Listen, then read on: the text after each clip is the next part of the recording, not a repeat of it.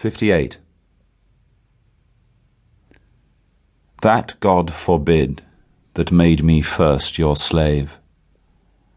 I should in thought control your times of pleasure, or at your hand the account of hours to crave, being your vassal bound to stay your leisure. Oh, let me suffer, being at your beck, the imprisoned absence of your liberty, and patience, tame to sufferance, bide each check without accusing you of injury. Be where you list.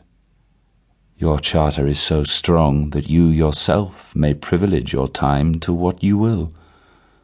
To you it doth belong, yourself to pardon of self-doing crime.